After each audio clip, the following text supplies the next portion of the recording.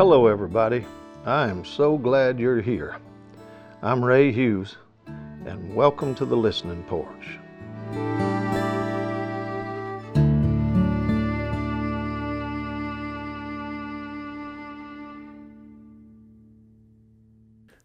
Well, today's been quite a day, a lot of tension, a lot of conflict, and man, what a aggression all day today around the bird feeder.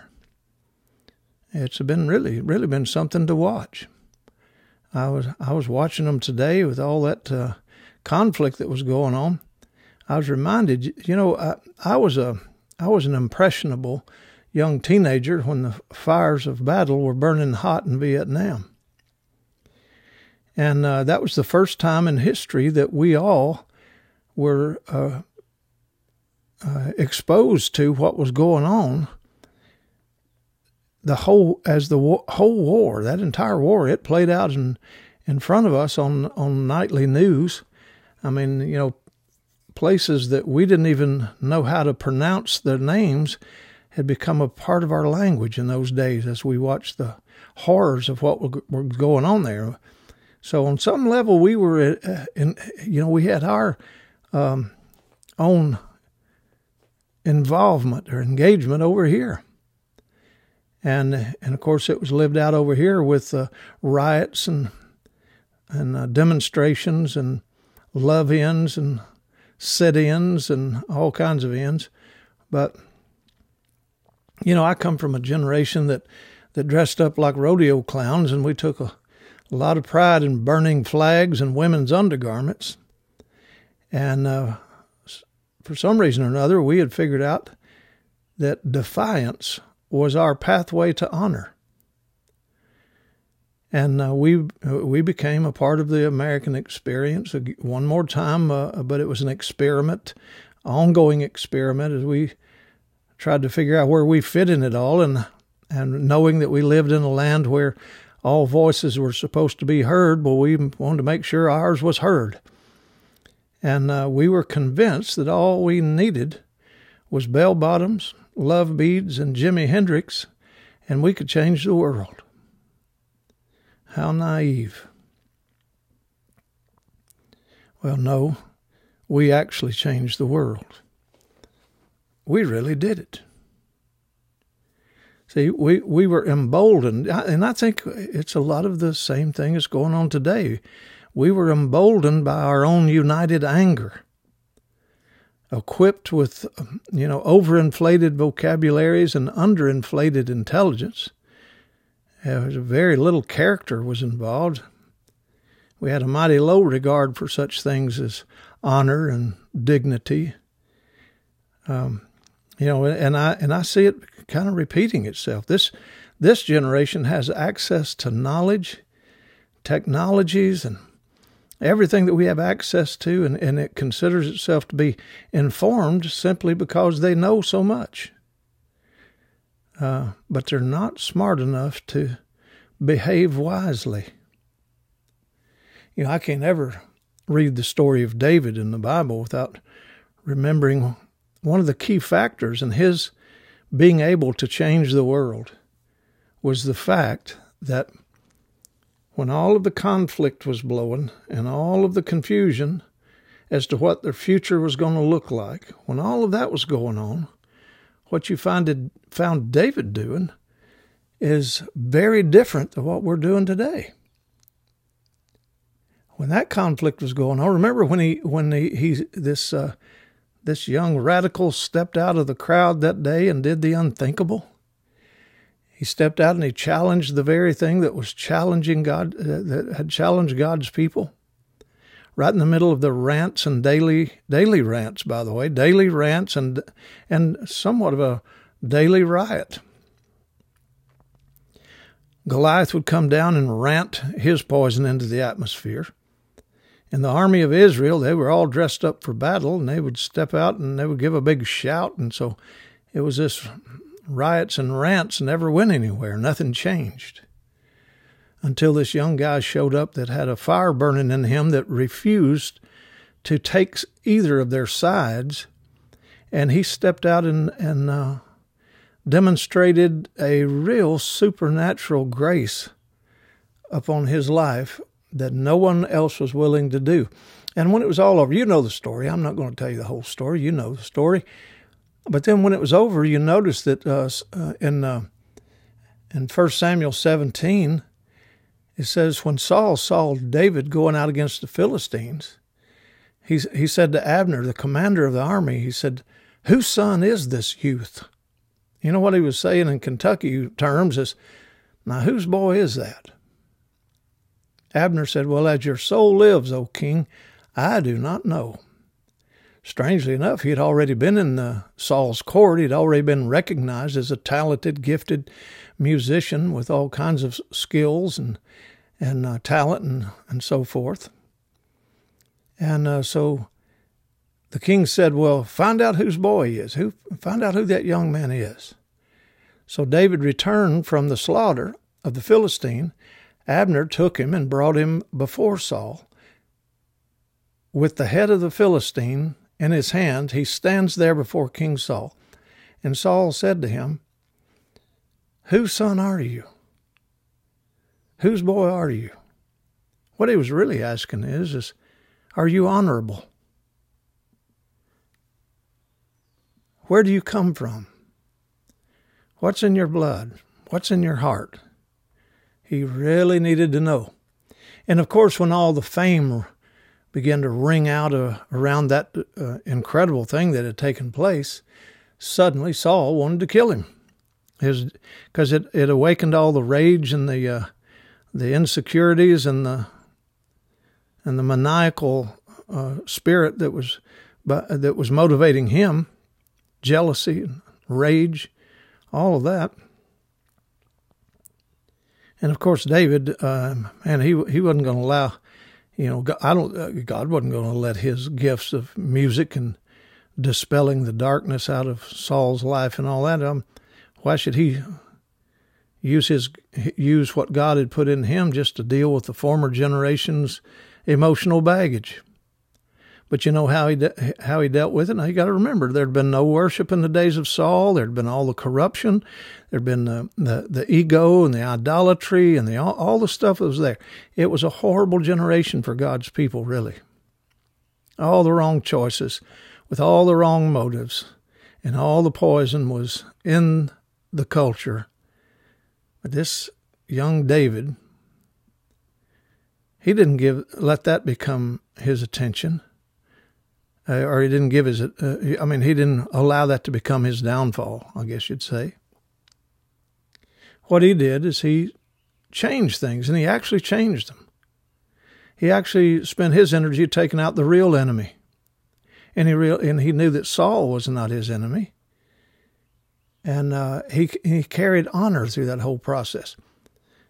And of course, when that awakened all that jealousy and all that in Saul, you know what it says about when this maniac was trying to kill David, what he did, it says, and David behaved wisely. I think that is a key that we cannot continue to overlook. Wise behavior is one who finds a way to honor and be who you truly are, and not be moved by the crazy conflict and tension that's in your world around you. You just step up and become the truest you, and you walk in the opposite spirit of what the culture mandates. He wasn't emboldened by some kind of anger to get even or to dethrone Saul. And though there had been no worship in the days of Saul, there had been no, all the negativity that was there, though, but that was not his intention, or not his intent to deal with that, other than walk in the opposite spirit of it. And I think that's why he was able to not just kill a giant, but he went on to build an empire and to build a people and to build a generation of worshipers. Now, of course, David failed as well. Saul's not the only one that failed. But when, both of them were flawed men, but when Saul sinned, it hardened his heart. When David sinned, it broke his heart. But nonetheless, what you find here in the beginning of it all, Saul was asking the question, whose boy are you? Who are you? What he was really asking is, like I said, is he honorable? And then Saul went on to do the dishonorable thing in trying to assassinate what was challenging his throne, though David had no intentions of challenging the throne. I think our country's in need of some folks that walk with integrity and character, understand honor, and behave wisely. You know, honor is a powerful thing. It's like a song sung from generation to generation, and with every generation, it becomes more powerful. It doesn't become just a tradition; it becomes a part of the very fabric of who we are when we begin to accept the song of the generations. And do things need to change? Absolutely. But see, honor also feels like placing your fingers on the strings that your father played while he smiles to your song. Honor is finding yourself being amazed by the things that amazed your father. Honor also, it's like praying for your grandchildren as you go for a walk with your grandfather or your great-grandfather's cane, which is what I do every day. It feels like honor to carry that cane to me. And see, honor is the opposite of critical judgment. And critical judgment is not a constructive critique or, going to bring about change. You're going to just sow into more challenges. Critical judgment in the negative context, critical judgment is dishonor.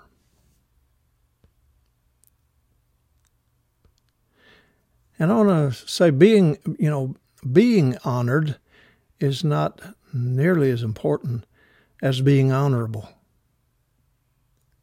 Because honor really is generation to generation. That's why the Bible says that give honor where honor is due. Honor thy father and your mothers, the ones that came before you, and all will be well with you.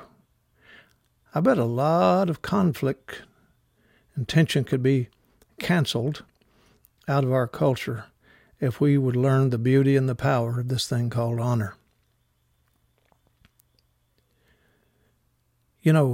Today I said there's a lot of conflict and tension and aggression being shown around the bird feeder.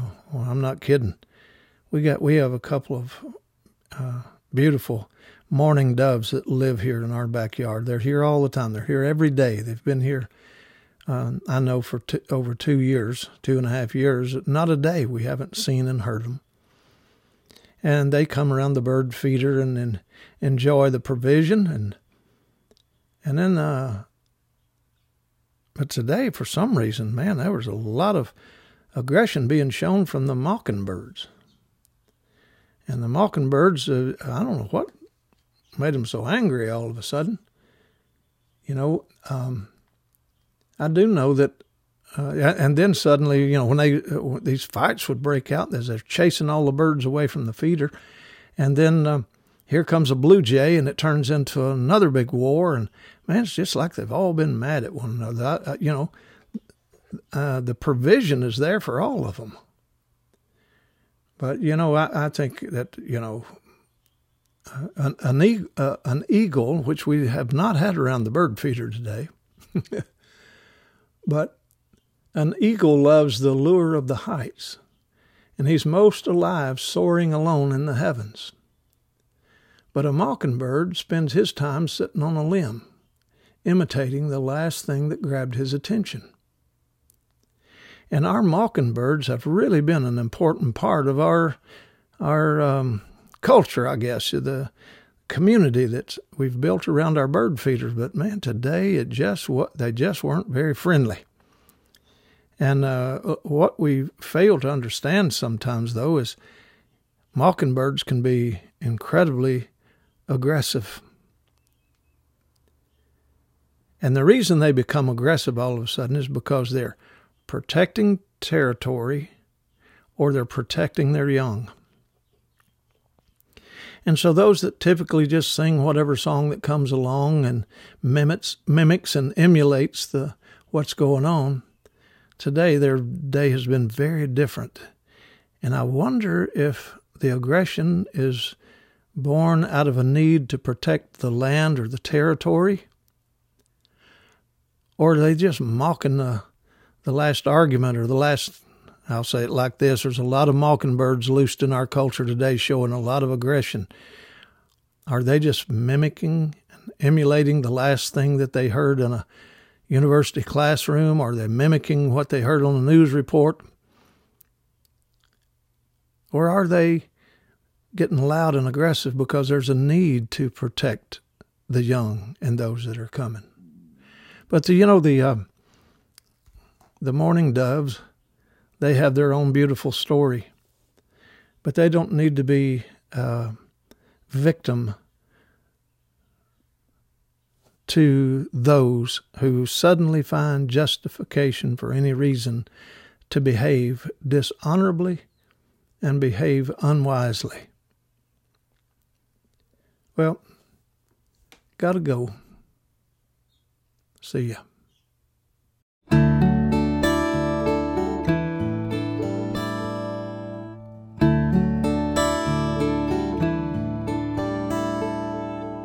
Thanks for coming to the Listening Porch. Now, you may have to leave, but you don't have to stay gone. You can become a patron of the show at patreon.com/Ray Hughes. There you'll find video versions of this podcast. I also have numerous online courses at SelaMinistries.com. And don't forget to take a look at the beautiful handmade ink pens at RedRiverTurning.com. See you next time on the Listening Porch.